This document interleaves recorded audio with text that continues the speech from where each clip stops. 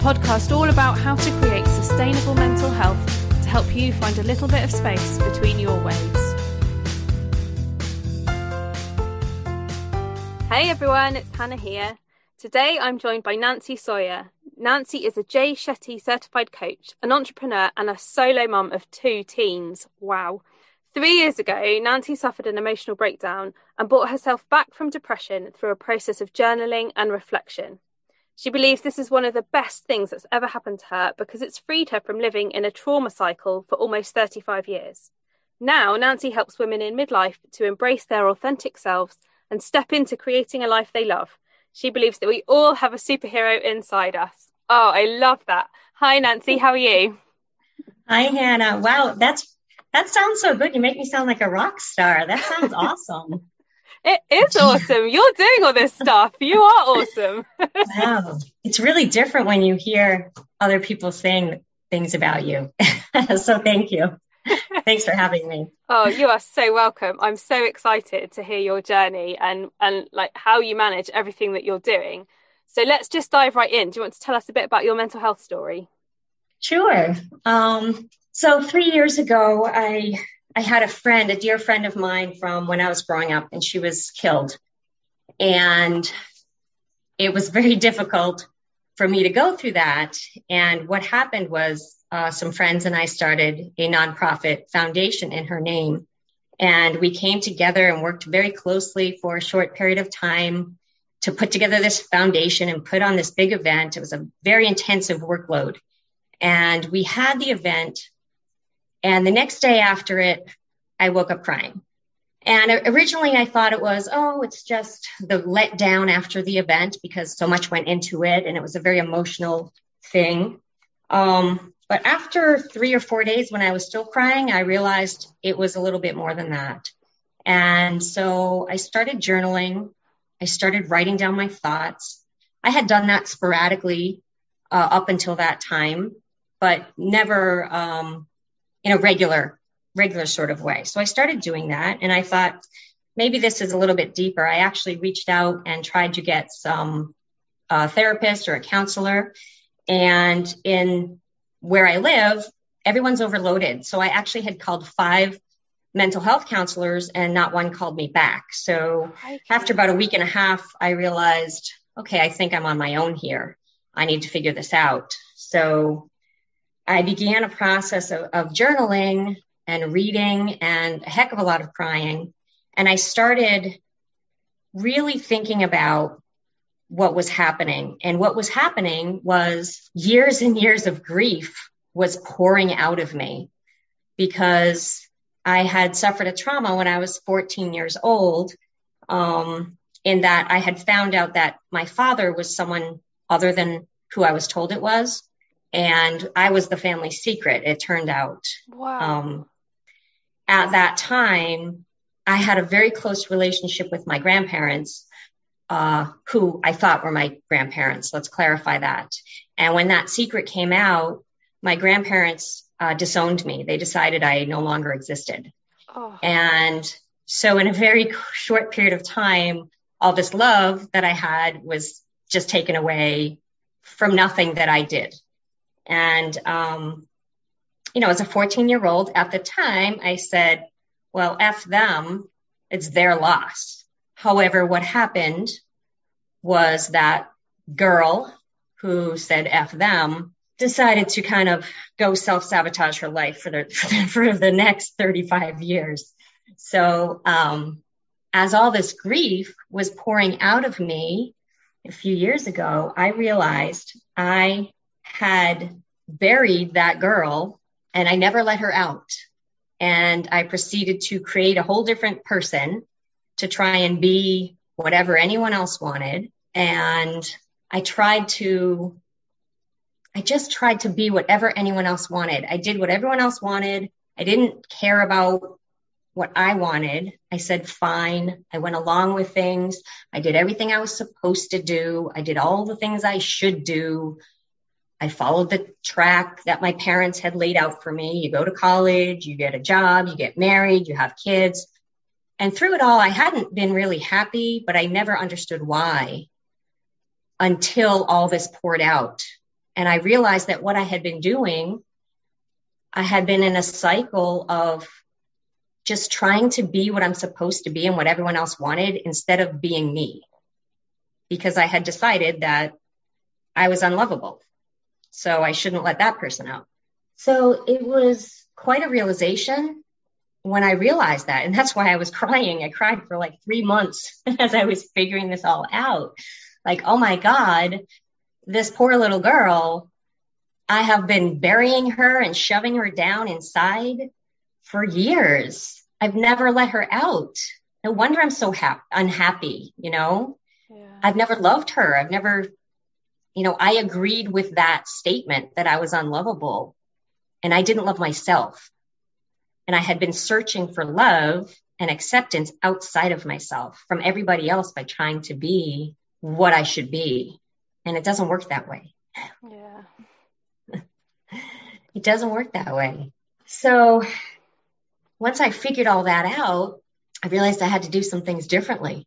And I had to no longer carry around that story that I was unlovable, that I was unworthy of love, that I was broken. I realized that, you know, I wasn't broken. I didn't need fixing. It was that I had hidden me. I hadn't embraced me, the real me. So that's where I'm at now in my journey, is laying out my authenticity, telling my story, sharing my story, because I was always a secret, right? It was the family secret. So I never told anyone these things. I never told anyone how I felt about them. I never, you know, faced them. So part of my journey is telling the story, talking openly about that, and, you know, figuring it all out, learning how I'm wired and learning to work with that. Yeah. Wow. I mean, that's such a powerful story. And, you know, I'm sat here, I just want to reach through the screen and give you a massive hug. I mean, what a burden to carry from such a young age. But what you're doing now, you know, embracing yourself, learning about who you are and what you want to do and how you want to live and how best to support yourself through all that. You know, I mean, that's incredible. And that just is so, I hate this word, but it's so inspirational, because it's not easy. And you're not telling me that it's easy. You're saying this is really tough, and I'm facing it and I'm going through it day by day. And that's what recovery is, isn't it? That's, you know, it's messy, it's painful, it's so many tears, like it's rivers of tears, isn't it? As you go through this sort of thing, but finding the things that work for you and help you get through it, like your journaling, and it can make all the difference. You know? It absolutely can. Yeah. I mean, I had cried so much. I was like, I couldn't believe in my journaling. I was like, I can't believe that this much pain can be inside someone. Like it's all coming out. But I had this gut sense that it was time. I had to let it out. I could no longer push it down or try to control it or say, oh, you're fine, you know, suck it up. It felt like it had to come out. Like it was this bottomless pit, and it needed to come out. And so I allowed that to happen, even though it was incredibly confusing. And there were times when I thought, geez, you know, am I going to cry every day for the rest of my life? Is this my life now? Because, you know, I still have 2 kids and I still have to hold down a job. And how am I actually going to manage that? These are the things I would think. I was like, I need to drink a lot of water because I'm going to be dehydrated constantly if I'm crying this much. You know, maybe I should buy stock in, you know, waterproof mascara because, you know, come on, this is crazy. And, you know, and you have these weird thoughts. Like, again, I'm trying to figure out logistics of how to live the rest of my life crying every day while I'm struggling through this. So, you know, I guess the point of saying that is that even when we're having very difficult times or going through difficult things, we can have lots of different thoughts. It's not all bad. It's not all good. It's not all funny. Even when we're in a state of depression, we can still find joy in every day. We can still find something to put a smile on our face. but sometimes we have to search extra hard for it. We just have to open our eyes and look up and look out and find one thing. So also at that time, I started a gratitude journal, and I would write down, my rule was write 10 things. I shouldn't say rule, it was more of a guideline, but write 10 things that you're grateful for. And they were as little as coffee, my spot on the couch, the breathing right now, the birds singing outside. There were times when I really had to force myself to write 10 things that I was grateful for. But over time, it really kind of pulled me out of focusing on the negative, and it switched my focus to the positive, because even when things are terrible, there are still good things. Yeah. And I guess, is this what informs your kind of coaching approach now when you're speaking to these women? It's about, tapping into your authentic self, finding that hidden you maybe, and finding the things that you're thankful for each day. Yeah, absolutely. And, I think one of the things that I think many of us struggle with is there's a lot of messaging out there that says that we should be happy all the time and that things should be great.